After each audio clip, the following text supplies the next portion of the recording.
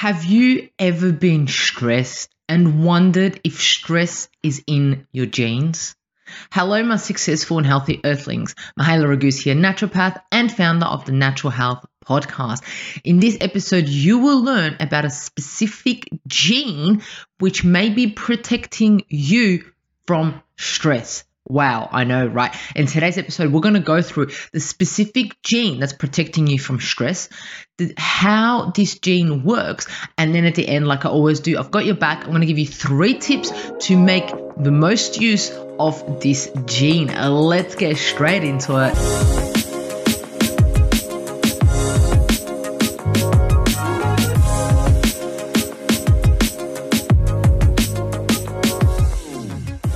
Welcome to the Natural Health Podcast. We bring awareness to sustainable health in the business hustle space. The Natural Health Podcast is perfect for the high-performing, business-minded individuals who want to work with their biochemistry to achieve success and optimal health.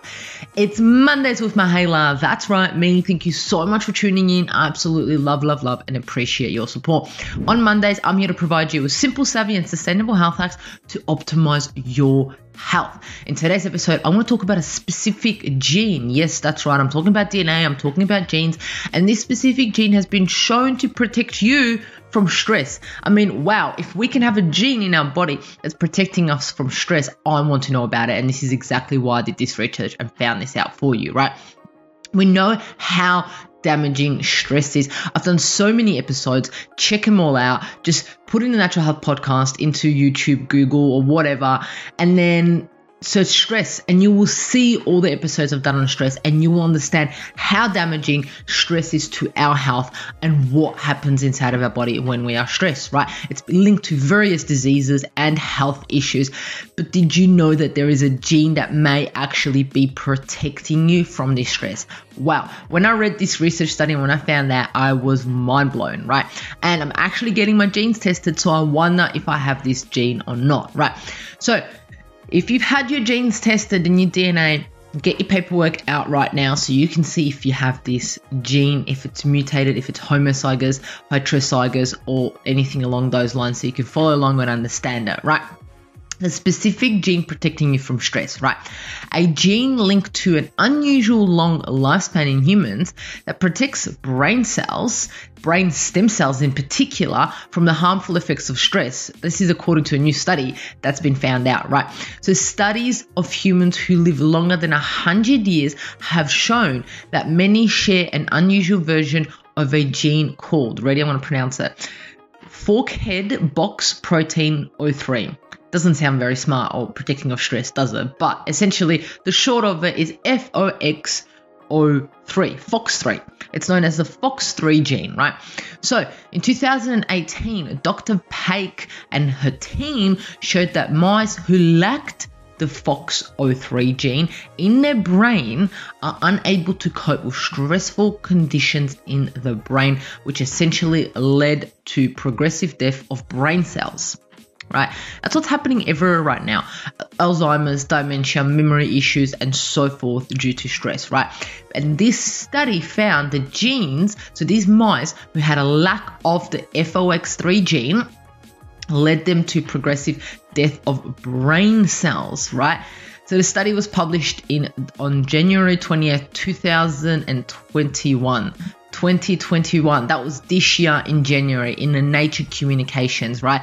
It revealed that FOX3 preserves the brain ability to regenerate by preventing stem cells from dividing until the environment will support the new cell survival. We'll go into more detail about how it's actually helping, right? But I kind of gave you a little bit of a hint right now. And if you stick around, I'm going to actually tell you how this gene is helping you out with stress, and then tips on how to ensure you make the most use of it, right? But let's understand the FOX gene a little bit more, right? Just briefly, I'm not like a gene study person, anything along those lines.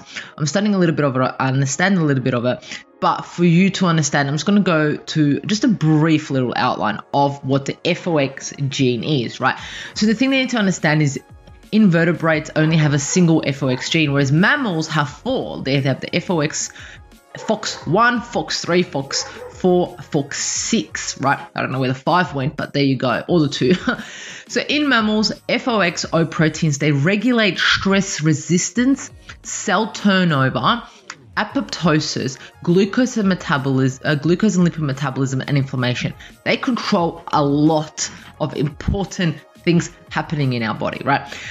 There are over 100 subclasses of FOX protein in humans, such as FOXA, FOXR, FOXE, and etc. Right? It has so many functions. The FOX protein of the class O, which is one that we're talking about, FOXO, are regulated by insulin signaling pathway. FOXO factors are evolutionarily conserved mediators of insulin and growth factor signaling. This kind of gives you a little bit of an idea of what it does, right? So here's a bit of a picture. It's a bit hectic, right? You've got the FOXO, stress resistant, longevity, cell cycle control, cell death, autophagy, mitophagy, respiration, metabolism. So this is for the people that are seeing the video version. You can actually see the pathway right there, right? So in 2015, there was a study is in one of only 2 of which genetic polymorphisms have exhibited consistent association with longevity in diversity of human population. So the FOXO is involved in energy metabolism, oxidative stress, proteastasis, apoptosis, cell cycle regulation, metabolic process, immunity, inflammation, stem cell maintenance. That is a lot going on right there for the FOXO gene, right? In 2020, an international team of researchers have found men with existing cardiometabolic disease and a version of the longevity things, the FOX gene that we're talking about, have found they lived just as long as men who do not have the disease. So you have men who have cardiometabolic disease and men who don't have it, but have that gene, the longevity gene, and they live the same. So this is so interesting. I find this mind-blowing, right? Previous studies also showed that FOXO3, exactly the gene that we're talking about, serves as a core regulator of cellular homeostasis, stress response, and longevity through the ability to modulate a variety of stress responses during nutrient shortages, oxidative stress, hypoxia, heat shock, and DNA damage. Essentially, a lot of sciencey word right there. But what that is trying to say to you is that this gene, the FOX gene, I want to talk about how it works, but this FOXO3 gene actually helps us with our stress. All the damage that the stress does, this FOX gene assists with combating that, right? In short term, it's so much more complicated. But let's see how this gene works, right?